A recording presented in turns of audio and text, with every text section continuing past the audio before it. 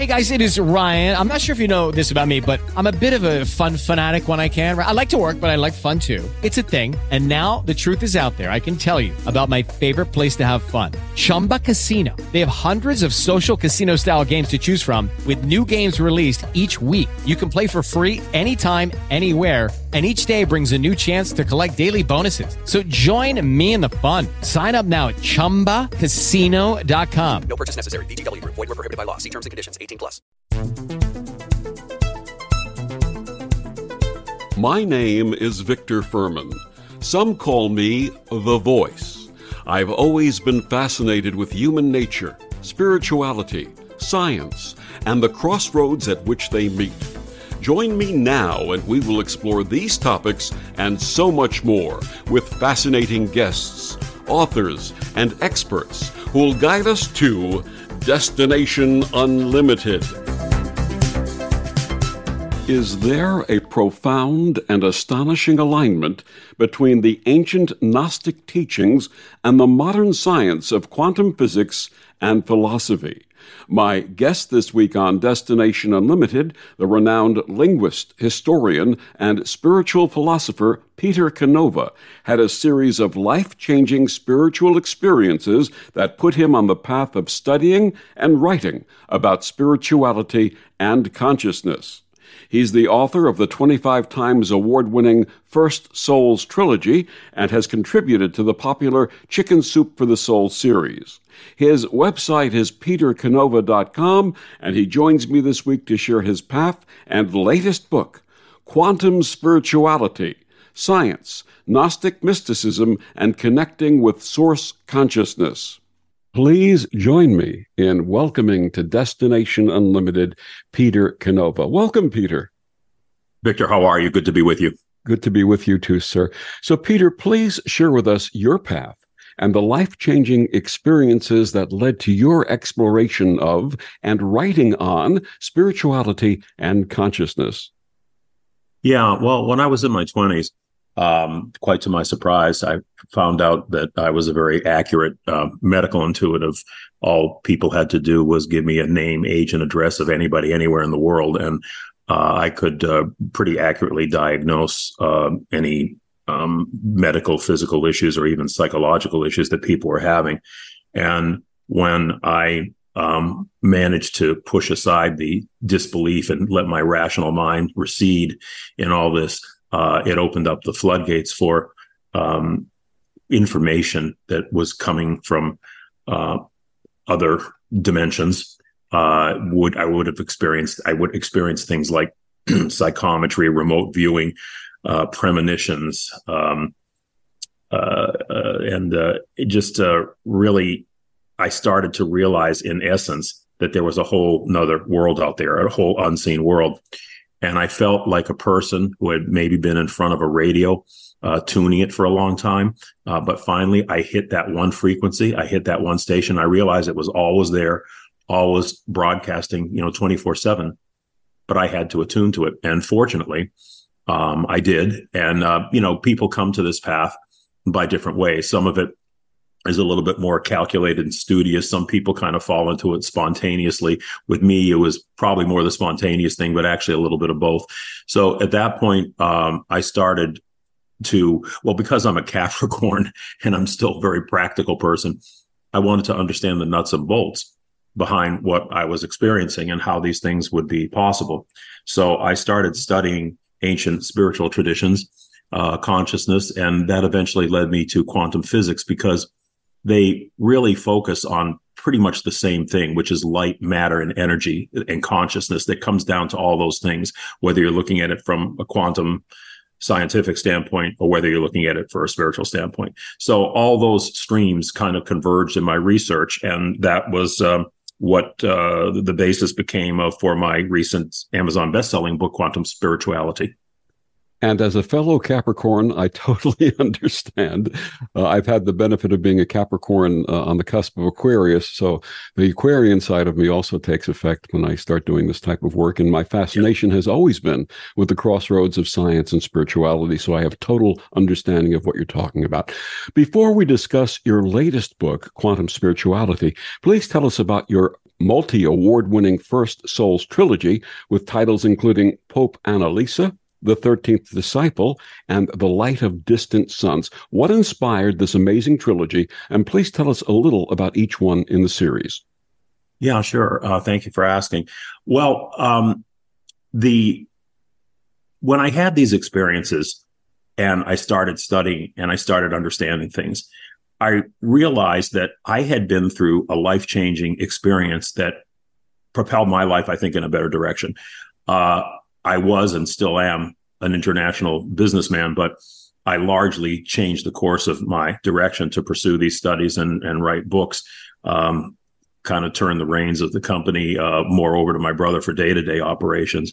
And I kind of stepped back, took a big hit in income and became a writer. And I wanted to share what I had learned, my experiences of what I had learned, in order to try and help other people raise their own levels of consciousness to be able to have extraordinary experiences with higher consciousness. So at that point, I had two ways to go. I could write another sort of, more academic book or self-help book, which is kind of what quantum spirituality turned out to be. And I'll explain that later. But what I really felt was a lot of people were doing that. And I wanted to do something with an entertaining vehicle, something that people would internalize by identifying with characters in the book. And these characters really were kind of archetypical concepts of what I had been through. And so I wrote a book, I wrote a series called The First Souls Trilogy. And it's about the first souls to incarnate into materiality, the first spirit consciousness to incarnate into materiality. And it traces the lives of these cardinal souls over different epochs of history, usually at junctures when humanity is either going to propel itself forward or take a major step backwards. They sort of appear. And the first book is called Pope Annalisa. It's about an African nun who becomes the first female pope at a time when America and Iran are about to go into a nuclear war. And she is inserted right into the middle of all these political machinations and turmoil. And there's a big question throughout the whole book of, well, what is she? What does she really represent? Is she somebody who is kind of like another demagogue who's really going to lead the world order to ruin? Or is she somebody who really is going to help humanity take a leap in consciousness? So throughout much of the book, a lot of people are really questioning, what exactly is she? Who exactly is she? And it's a very exciting geopolitical spiritual thriller. It won 10 national and international book awards, and the trilogy itself has won 25 or 26, I think, national and international book awards, including Best Book Series. And the second book is called The 13th Disciple. I'm gonna have to do some mild spoilers here in order to explain to the audience. But essentially, the main characters in the first book appear in all three books, but in different incarnations. So the second book, and it was written kind of in reverse order, like Star Wars. And the second book goes back to biblical times, around the time of the Christ, and the characters that were revolving around them, particularly Mary Magdalene. And they are reincarnations of the characters in the first book. And the second book deals with a crucial period in human history when a great revelation was being introduced by the Christ, but then it was also being warped and co-opted by powerful forces, particularly, the Orthodox Catholic Church at the time. And it deals a lot with the sacred feminine and the fact that the early leadership of the church was most definitely mystical and most definitely female. And it shows how that shifted over time and how that whole feminine mystical principle was suppressed along with the female leaders of the church kind of being eradicated or erased out of history. And then the final book, the light of the light of distant suns. A lot of people are a little taken aback by that book because it's a radical difference from the first two books, which more or less deal in real historical time. The Light of Distant Suns is the origin story of when the souls first came into Earth and they founded this high technical civilization, kind of like an Atlantean type of civilization. They became divided because many of them were still young enough to remember their spiritual origins, but those others were now falling under the spell of materiality and starting to identify reality with the boundaries of their skin rather than recognizing the higher dimensions from which they came. And it ends up in a kind of a vicious civil war that ultimately, destroys this civilization. Yet that civilization becomes the seeds of civilizations that we know, like the Egyptians and the Greeks. So, it's a very comprehensive book dealing right from the creation, all the way up to modern times. And people find the different genres in the book, but the connections between those genres very fascinating. And we're going to touch a little bit more on the suppression of feminine wisdom a little later in the podcast. But right now, what inspired your latest book, Quantum Spirituality, Science, Gnostic Mysticism, and Connecting with Source Consciousness? Yeah, well, as I mentioned, I didn't want to start off my writing career writing a nonfiction book like Quantum Spirituality. I wanted to write something that would be more entertainment oriented. And I was aiming to get the largest audience possible, which I think is easier to do with a novel. And incidentally, I'm working right now on getting Pope Annalisa into a TV series. I have a partner who is a former executive at HBO, and we're in discussions with various groups about getting it into a TV series because I wanted to reach a wider audience. But Quantum Spirituality is basically the 40 years of research that went into the making of the fictional trilogy. It's all everything that I've found out, everything that I've experienced, everything that I've learned about both ancient mystical traditions and quantum science. And I think I was perhaps the first person to ever observe very distinct and direct parallels between the revelations of the ancient Gnostic masters. And we can, if your audience needs to know who Gnostics are, we can go into that. But the Gnostics were they predated Christianity, but they became the first Christians. They were the foundation of the mystical Christian church. And their writings were so incredibly scientific and precise, allowing for the fact that they didn't have technology and technological terms in those days. But if you look at their writings, I noticed that they predicted almost every major theory of modern quantum physics, such as the Big Bang, parallel universes, and the God particle. And in the book, I go into detail about, those connections. And it's really fascinating because, Victor, ultimately, what I'm trying to do is inspire people. The biggest impediment to human existence is fear. We don't know why we're here. We don't know what our purpose is, and we don't know where we're going. And it causes a tremendous amount of fear, and it really sets us back, and it makes us susceptible to all kinds of outside control mechanisms that try to tell us what we should be and how we should think and what we should do. And I'm trying to get people to become their own prophets, to have their own direct experience with higher consciousness, just the way the Gnostics did. And the quantum spirituality is essentially a roadmap. And like any roadmap, you have to have at least two coordinates, north, south, latitude, longitude, or whatever. And the two coordinates that I use are quantum physics and ancient mystical wisdom. Because if you used either one or the other, you could sort of sit there with a little bit of skepticism. I mean, we have a lot of spiritual books out there, and they say a lot of things, and you kind of have to take that on faith. There's no way they really prove it. You kind of have to take them on faith. But when you have these two bookends of science and spirituality, essentially saying the same thing, just coming in through different doors, where there's smoke, there's fire. And I'm trying to inspire people to say, hey, there is something out there, and it's something worth pursuing, something that you really need to look at. And here, let me give you some tools and give you some, background to help you on that journey. Absolutely. We'll talk a little bit more about the ancient Gnostics a little bit later, but right now, let's offer our listeners who may not be familiar with some of the terms we'll be discussing, let's give them a few definitions. Let's start with quantum physics and the famous slot tests and quantum non-locality.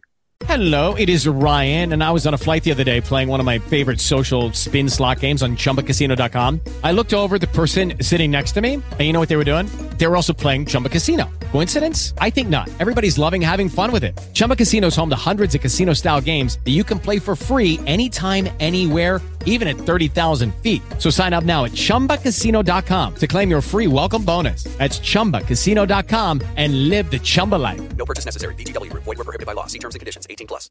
With the Lucky Land Slots, you can get lucky just about anywhere. This is your captain speaking. We've got clear runway and the weather's fine, but we're just going to circle up here a while and get lucky. No, nothing like that. It's just these cash prizes add up quick. So I suggest you sit back, keep your tray table upright, and start getting lucky. Play for free at LuckyLandSlots.com. Are you feeling lucky? No purchase necessary. Void where prohibited by law. 18 plus terms and conditions apply. See website for details. Yeah.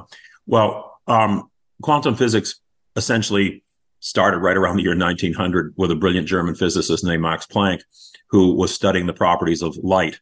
And what he found was that light is not emitted continuously, as most people believe, but it is emitted in discrete packets of information, discrete packets that he called quanta.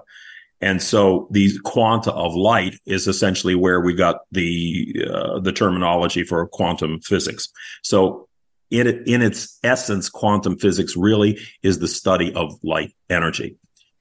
And the double slit experiment, the notoriety or the famous thing about the double slit experiment was that it showed that what we think of as particles, or we think of a solid world, is not solid at all.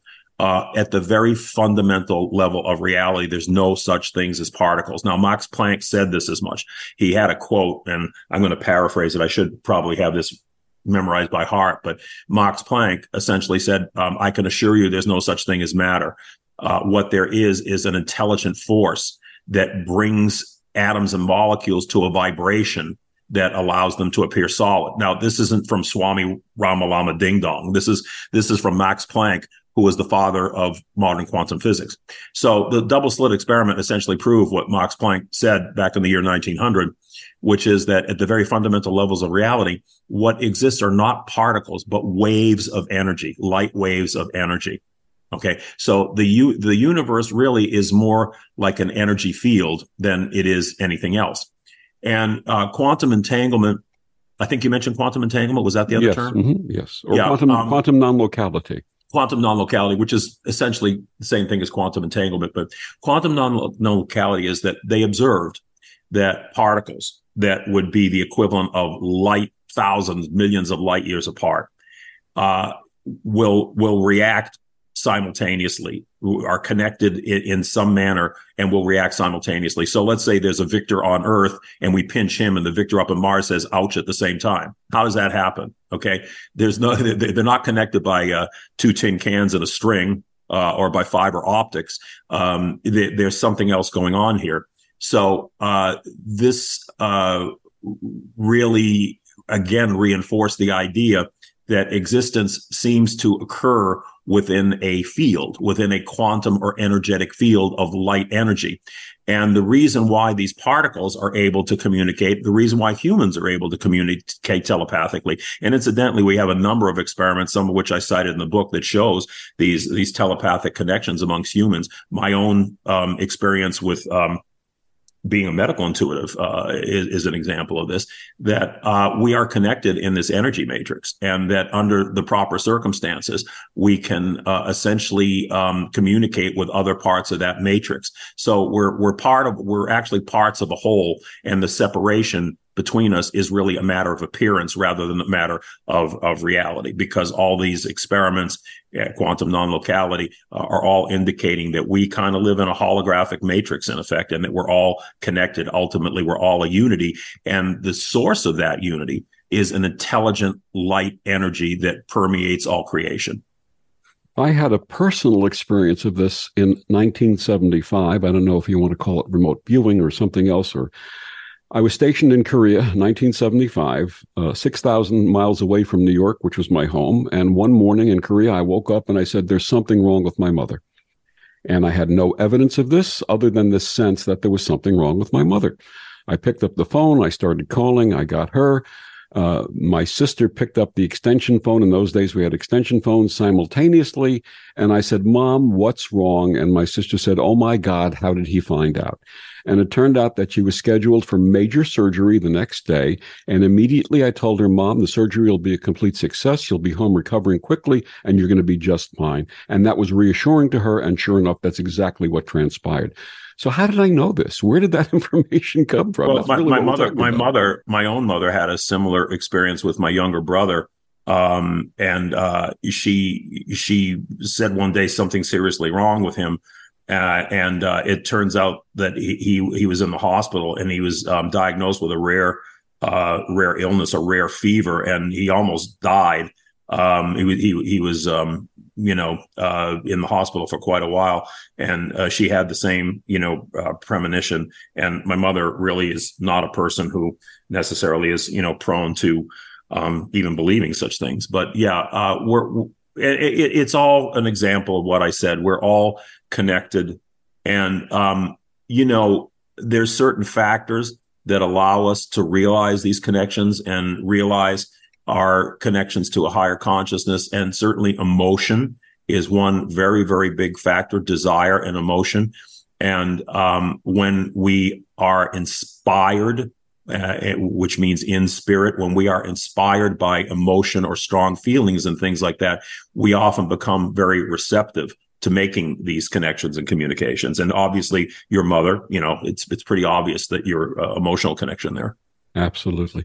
Why do you think that material science has rejected, often out of hand, some of the experiences we're talking about? It's very interesting that science pretty much gutted Orthodox religion, and in turn, they created their own form of orthodoxy. So they became anti-religion, and in effect, they completely abandoned any notion of God or spirituality in their pursuits. And the scientific method basically says if it ain't visible and testable, it ain't real.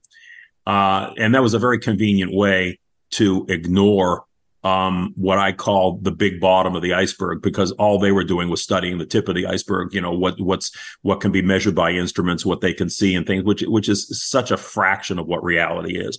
So they decided to concentrate on a fraction of what reality was. And they became very orthodox about it. They became sort of the new priests of their age. And anybody that tried to deal with what they call in science the hard problem, which is the role of consciousness, became outcasts. They were shunned. They were castigated. Many people lost their jobs. I think Ben Stein did a great documentary about 10 or 15 years ago about academics who dared to venture into let's say beyond the strictures of scientific materialism, and how they were losing jobs and being castigated in the scientific community.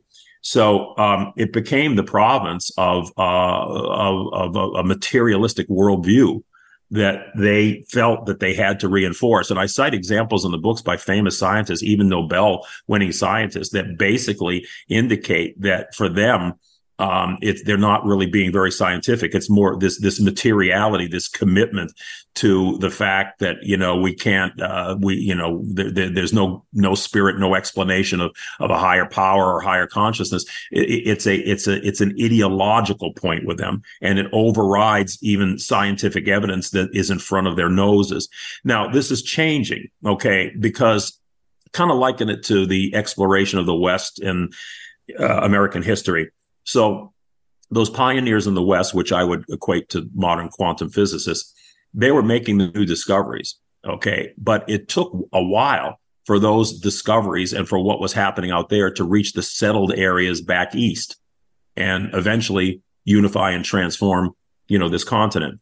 So we're now kind of on that cusp where what I call the new science that's being fueled by discoveries in the quantum field are really, in essence, changing our whole view of what reality is and running counter to the scientific materialist view, but it hasn't been absorbed yet by those scientists in the hinterland. So, many of them are still committed to scientific materialism.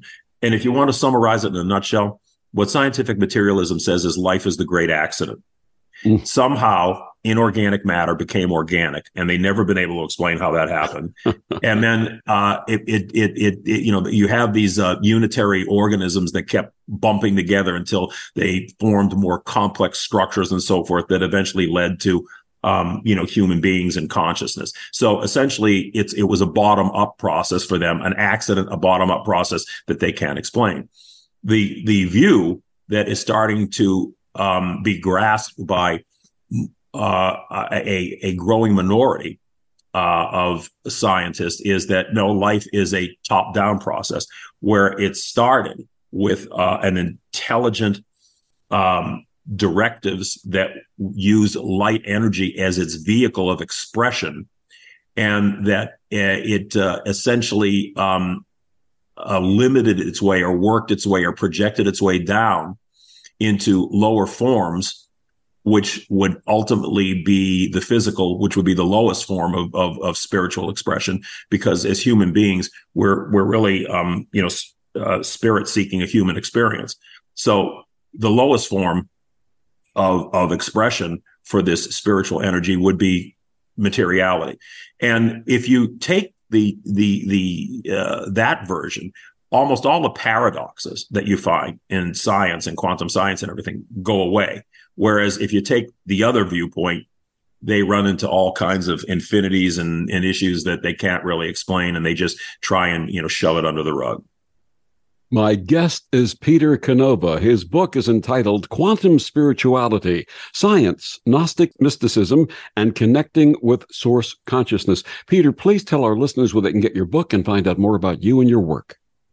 Yeah, probably the best place to go is petercanova.com. That's PeterCanova.com. There's a lot of information in there. There's a number of important videos to look at. You can also access the First Souls Trilogy site. I do have a second site, PopeAnnalisa.com. That's PopeAnnalisa.com. You can either go there directly or you can get there a little bit more roundabout way through my Peter Canova website. But if you go to either of those two places, you're going to get a good background on the body of work that I've done. And we'll be back with more of Peter after these words on the Om Times Radio Network. The cutting edge of conscious radio, Om Times Radio, IOM FM. Om Times Magazine is one of the leading online content providers of positivity, wellness, and personal empowerment. A philanthropic organization, their net proceeds are funneled to support worldwide charity initiatives via Humanity Healing International. Through their commitment to creating community and providing conscious content, they aspire to uplift humanity on a global scale. Om Times, co-creating a more conscious lifestyle.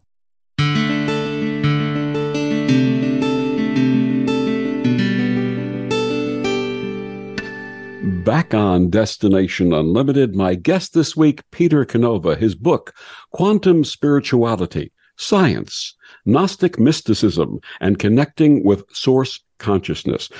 Getting back to definitions, and we sort of touched on this before, what is Gnosticism? Yeah, the word gnosis means to know in Greek, and the Gnostics were those who knew. And what did they know? The Gnostics were kind of a fairly far-flung group, but really they centered in the ancient Greek city of Alexandria, Egypt, which was the intellectual capital of the Western world at that time, more so than Athens, more so than Rome. They enjoyed the confluence of many different spiritual traditions, from the Hindu to the Persian to Egyptian Hermeticism to Jewish Kabbalism and Hellenistic philosophy. All these streams of spiritual wisdom flowed through Alexandria, and the Gnostics essentially were the recipients of those. They kind of synthesized that, and in truth, all major religions of the world had a common core. We call it the perennial philosophy today, but they had certain common, principles in common. And over, the millennia, they would be differentiated, some because of cultural factors, but still there was a unified core there. And the Gnostics, basically, the Gnostic masters were almost like, like shamans. And shamans are people who essentially cross over into other dimensions and bring information back in order to help people or to heal people in this particular vibration. And that's exactly what the Gnostics did. So the Gnostics basically were voyagers into the realms of higher consciousness. And they brought back incredible information about the creation and about the operation of not just our physical world, but the operation of other parallel dimensions. And that's probably why I zeroed in on the Gnostics more than anybody else, because the clarity and the analogs to modern science were so vivid that I hadn't found that in any other spiritual traditions before. So the Gnostics were. Okay, round two. Name something that's not boring. A laundry? Ooh, a book club. Computer solitaire, huh? Ah, sorry, we were looking for Chumba Casino. That's right, ChumbaCasino.com has over 100 casino-style games. Join today and play for free for your chance to redeem some serious prizes. ChumbaCasino.com. No purchase necessary. Void where prohibited by law. 18+ terms and conditions apply. See website for details. With the Lucky Land Slots, you can get lucky just about anywhere.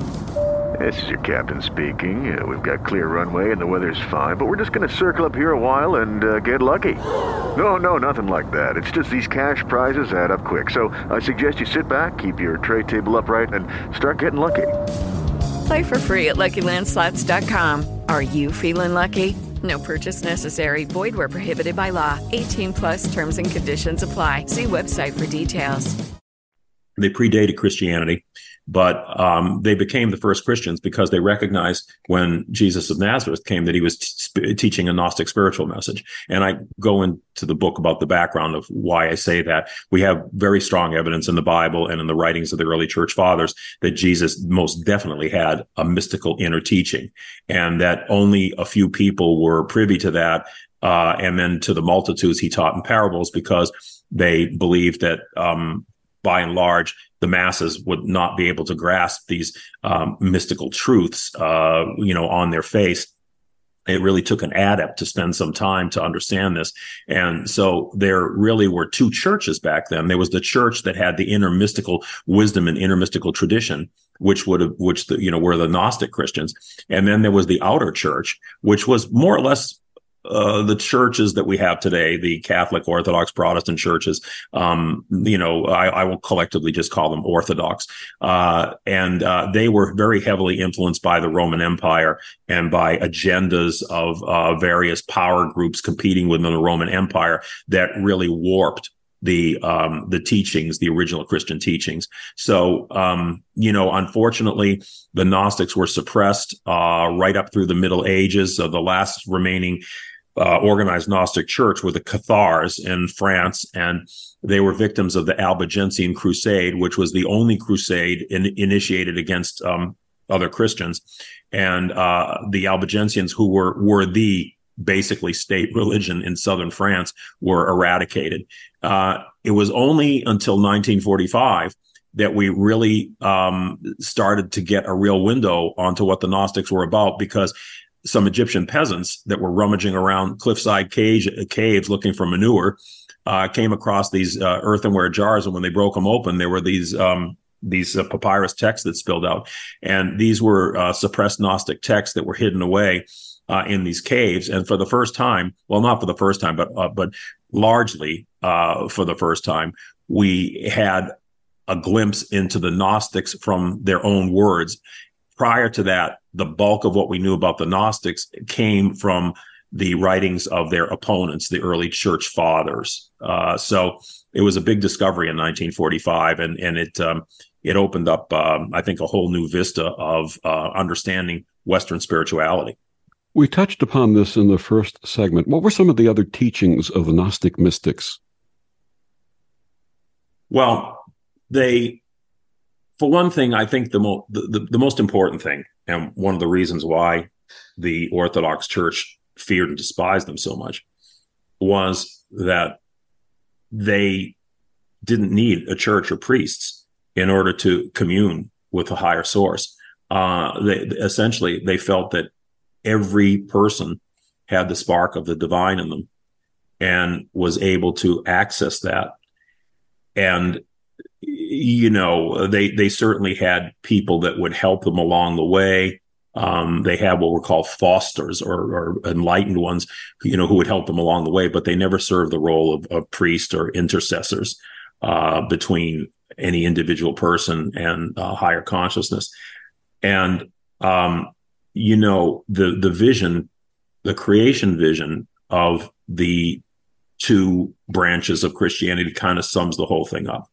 In the Orthodox version of creation, we were like these kind of little clay dolls that God breathed life into and put us down here in this insane asylum, bouncing around trying to figure out what to do. And we angered God, and we were forever trying to get back into his, good graces. The whole concept of original sin.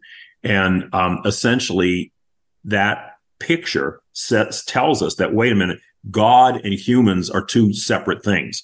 Humans are creations of God. They're separate. The Gnostics said, nope, that's not the way it is. God did not create anything. God emanated things. And emanation means that you project your own essence.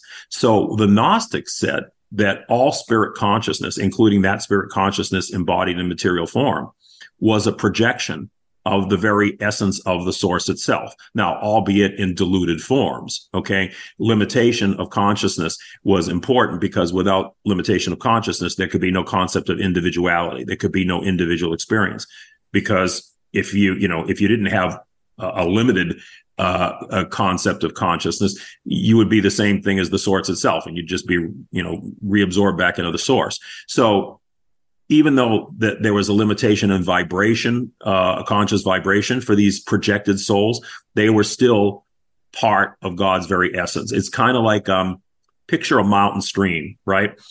And part of it flows downhill on the mountain.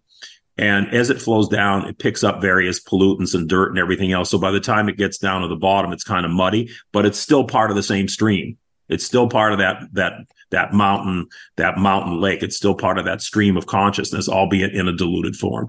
And that's how the Gnostics essentially viewed humanity. So it's a much higher station that they ascribed to humanity than what Orthodox Christianity said. Orthodox Christianity tells us that, we're these sinners and we ticked off God, and now we're forever trying to get back into his good graces. The Gnostics said, nah, it's really a matter of remembrance. We just have to remember the source that we came from, and because we're connected to that source. So you can see right away the huge philosophical difference in terms of what it means to be a human being between these 2 points of view. Because in the Gnostic point of view, and the way I sum it up, is that we are the fingers of God touching the face of this world. And our purpose is to spiritualize the material and bring the experience of the material back to spirit.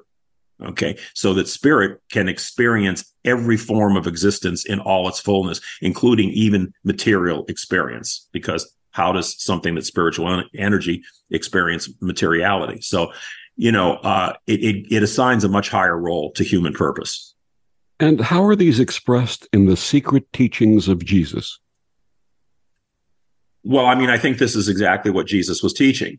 Remember, the early Christianity was not called Christianity. It wasn't called that for some time after the death of Christ. That was a term, I think, that first was used in, where was it, Antioch or Damascus, where the local population used to describe the followers of Christ. But it was called the Way. Now, that's a very interesting term that the early Christians called themselves the Way, because the way doesn't much sound like a religion, does it? What it really sounds like is it's a spiritual path. And that's exactly what Jesus was teaching. He was teaching a Gnostic spiritual path. He was teaching enlightenment and trying to essentially get people to understand the higher workings of universal creation, and what exactly the source was, and how the source manifested itself through different realms of creation or different universes of creation. And that we are sort of like the bottom line of that process, but we're part of it. We're interconnected with it. And that's essentially, overall what he would have been teaching his followers or his students back then. So, it was the Orthodox Christianity that started to enter the more supernatural features in, and, kind of focus on the supernatural features like the resurrection and things like that. The Gnostics really tended to look at that more symbolically than they did literally. So anyway, that was some of the differences, and that's what I think Jesus would have been, part of the teachings back then. What is the nature of consciousness? Well, consciousness, first and foremost, is energy, but it's a type of energy. It's an intelligent energy. And intelligence means that there is intent and there is direction. Those are hallmarks of intelligence. Okay, and it's clear that the supreme consciousness had an intent and a direction, because we see, the manifold wonder of creation. That didn't just happen by accident. That was intentional.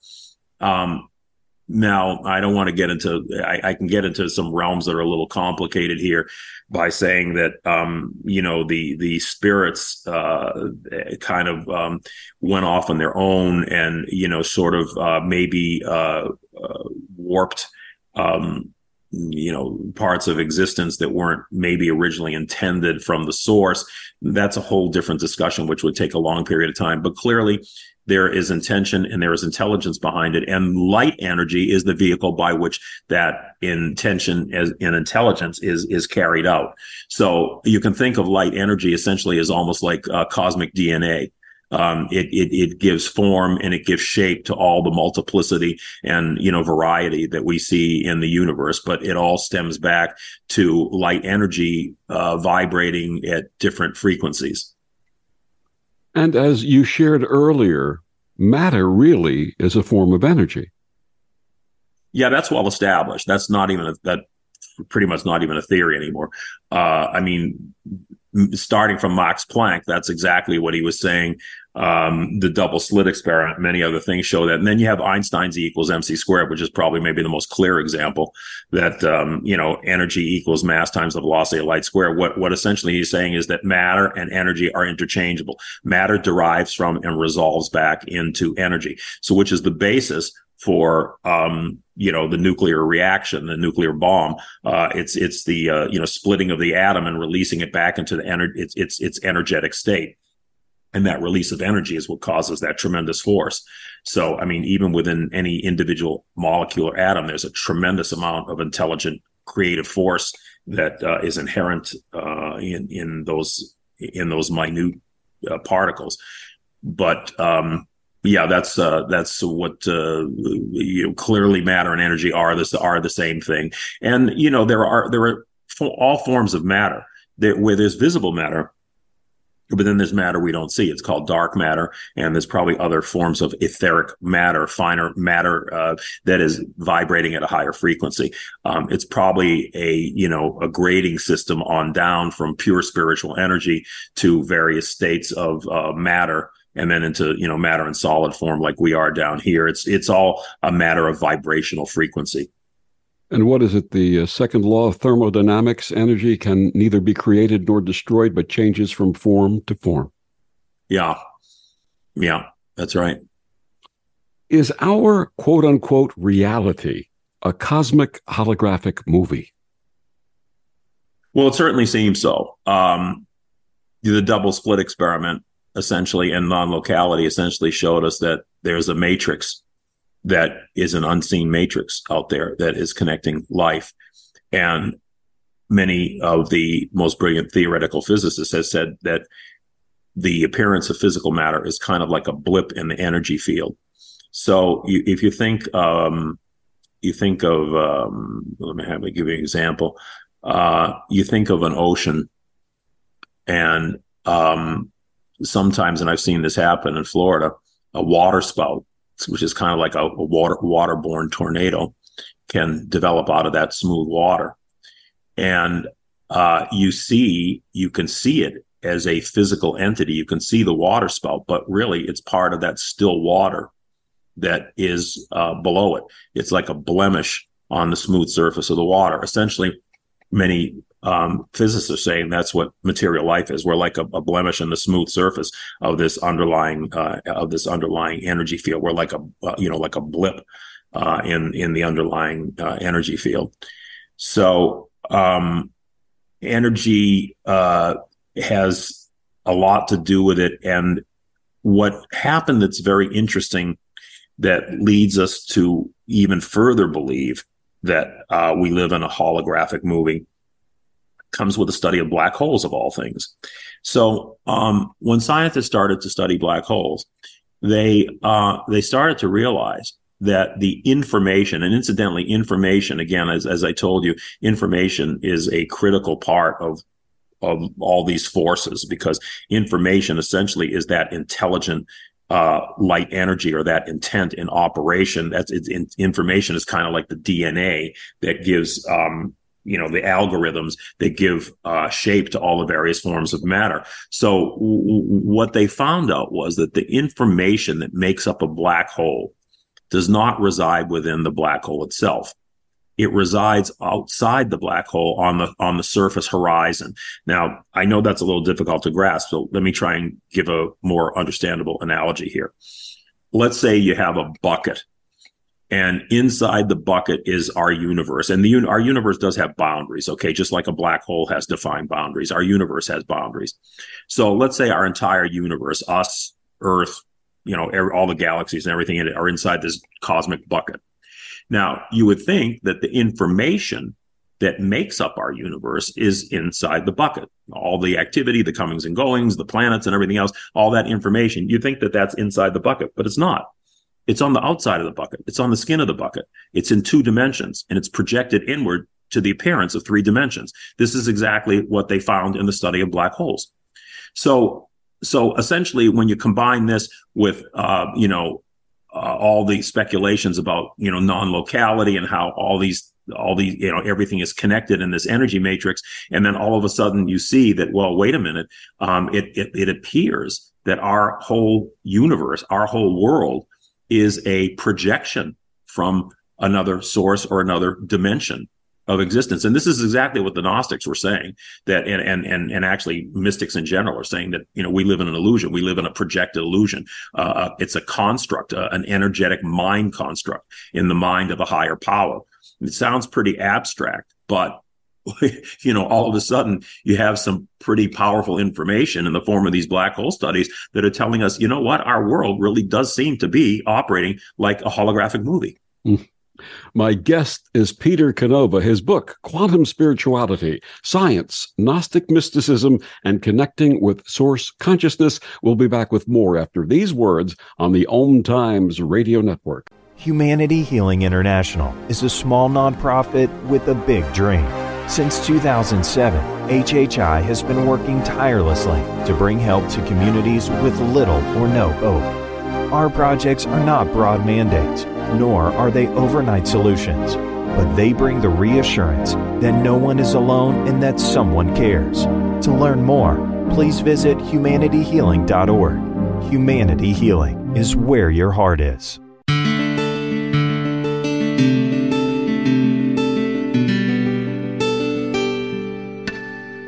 Back on Destination Unlimited, my guest this week, Peter Canova. His book, Quantum Spirituality, Science, Gnostic Mysticism, and Connecting with Source Consciousness. Peter, how does the work of Carl Jung reflect some of what we've been discussing? Well, in so many ways. Carl Jung, when he first read the Gnostic text, he said, these people basically described my work before I did it. And he was himself what I would call a spontaneous Gnostic. He had many vivid dreams and experiences that were certainly, you would say, of Gnostic, revelations. And there's so many parallels that it's just hard to cite all of them. But for instance, one example would be his notion of archetypes. Archetypes were something that Plato also talked about. Jung further defined, and he said archetypes are these ideals that that seem to control human existence. Now, they can be both of a positive and negative variety, but he's the human psyche. Essentially, is motivated at deepest levels and operates through these archetypes. And the Gnostics described these archetypes. They said that the original spirits that were projected from the source, which in their totality with the source constituted what the Gnostics viewed as the heavenly dimension.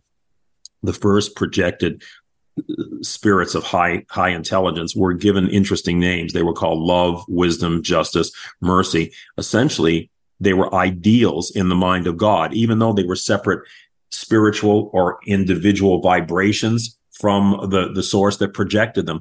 They were projected ideals or directive forces from the mind or the source, mind of the source.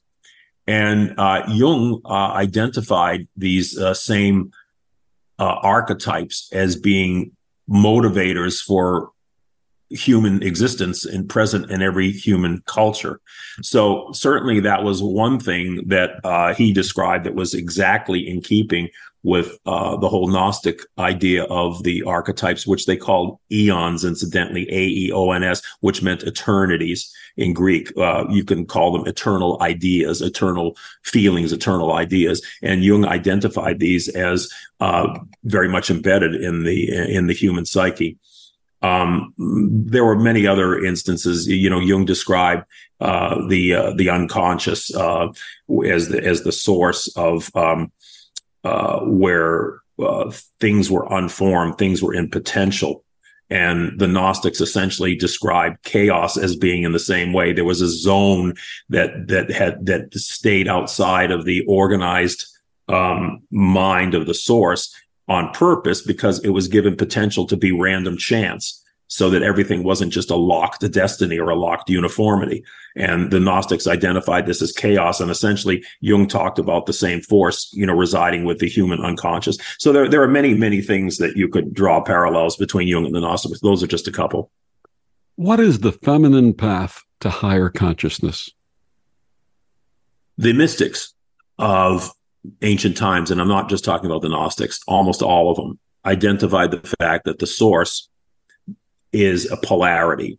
They described it as a male and female polarity, a yin and yang polarity. And even though the source is one, it operated in its effort to project existence outside of itself, because if you're the source of everything, it's a static existence. Okay, if you're everything, it's static because you can't compare yourself to anything else. There's nothing else to contrast you with. So, in an effort to create existence, which is not just being but experiencing, the source projected out these other points of consciousness that we've spoken of, and the way it operated was that the source divided itself into a polarity, which was male and female, yin and yang. And the reason for this is that the interaction between those polar opposites, between the male qualities and the female qualities, created the light, friction, motion, heat in order to propel creation. Just the way, a battery operates. We have positive and negative cables in the battery, and the interactions between those is essentially what creates light. And that's how the source created light energy, the same way, in essence, a battery would operate. So the feminine side of the equation was really the intuitive wisdom side, and it was always described this way in all the ancient texts, that the feminine principles or the feminine characteristics were always associated with wisdom and intuition. So intuition and wisdom are really the gateways to higher consciousness. We won't really get far in our lives if we're completely rational people and we only operate off of numbers and appearances and everything else. But there's such a thing as instinct, and there's such a thing as inspiration, and there's such a thing as motivation and feeling. And those are all feminine characteristics. And those are pretty much the gateway to having higher experiences. Now, both operate in unison. You want to have a balance between them. And in fact, Jung told us that each individual human being has the male and the female in them. He called it the anima and the animus. And that is the yin and yang, the male and female. We each have these polarities inside us. And that's even demonstrated in, the fact that our brain has two hemispheres. We have a right brain and a left brain, each of them associated with various types of characteristics. But it's at least I feel that it's the female principle with the intuition, the feeling, and so forth that is kind of the gateway to having these experiences to higher consciousness. And, it's, I used to liken it to a rocket. A rocket has two components. It has the guidance system and the fuel. Well, the female, is the fuel. And if you don't have the fuel, you never get off the ground. The male is the guidance system, and you can get off the ground. But if you don't have the guidance system, you kind of don't know where you're going. So they both need each other, for a directed experience back to source consciousness. Recently, we've seen a reactionary, fear-based effort to suppress the strides that women have achieved. Why do you think this is happening? I mean, I think there's a larger context here, and I have actually seen the opposite. I don't think the elements you're talking about, I don't see them as very prominent. If anything, I see much more of the feminine spirit being unleashed in the world right now, and women rising, if anything else. What I see more as being in jeopardy is our freedoms. We're in an era right now where people are trying to tell you what to think, how to, what pronouns to use, what you should be saying and not saying in public. And if you cross that line, they cancel you. Okay. That's what I'm more concerned about. I'm more concerned about the rise of this kind of a reactionary thought control, because there's always people in this world, and this goes right back to the Gnostics. The Gnostics had identified a dark side of human existence, a dark side of the psyche, which they called the archons. And the archons were a control mechanism. They invaded your mind in effect, and tried to control your thought and, what you were doing, limit your freedom in essence in order to feed their own ends. And I see analogs of this happening in our society today. And the unfortunate thing is that these negative things all go under positive banners. They're all saying, oh, well, we're being progressive. We're trying to do this and that. But it's not progressive at all. If in essence, it's trying to, curtail your freedom to be a thinking individual. Mm-hmm. So if anything, I see women on the rise, and I see that as a positive counterforce to this, because I think, the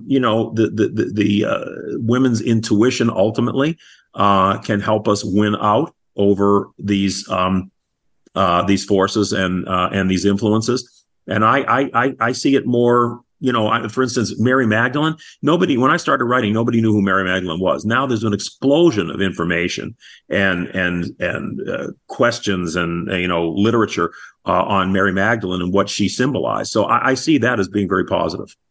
My guest is Peter Canova. His latest book, Quantum Spirituality, Science, Gnostic Mysticism, and Connecting with Source Consciousness. Peter, one more time, please share with our listeners where they can get your books and find out more about you and your amazing work. Yeah, sure. You can go to petercanova.com. That's PeterCanova.com. That's my website, which will talk about both quantum spirituality. It has links leading into the fictional series, the First Souls trilogy. Or you can go directly to Pope Annalisa, PopeAnnalisa.com, which more specifically deals with the first book of the First Souls trilogy. So, I think go to the Peter Canova website first and then have fun with it. I think it has a lot of information that will be very interesting to people. Peter, thank you so much for joining us and sharing your experience and wisdom. My pleasure. Thank you. And thank you for joining us on Destination Unlimited. I'm Victor, the Voice Furman. Have a wonderful week.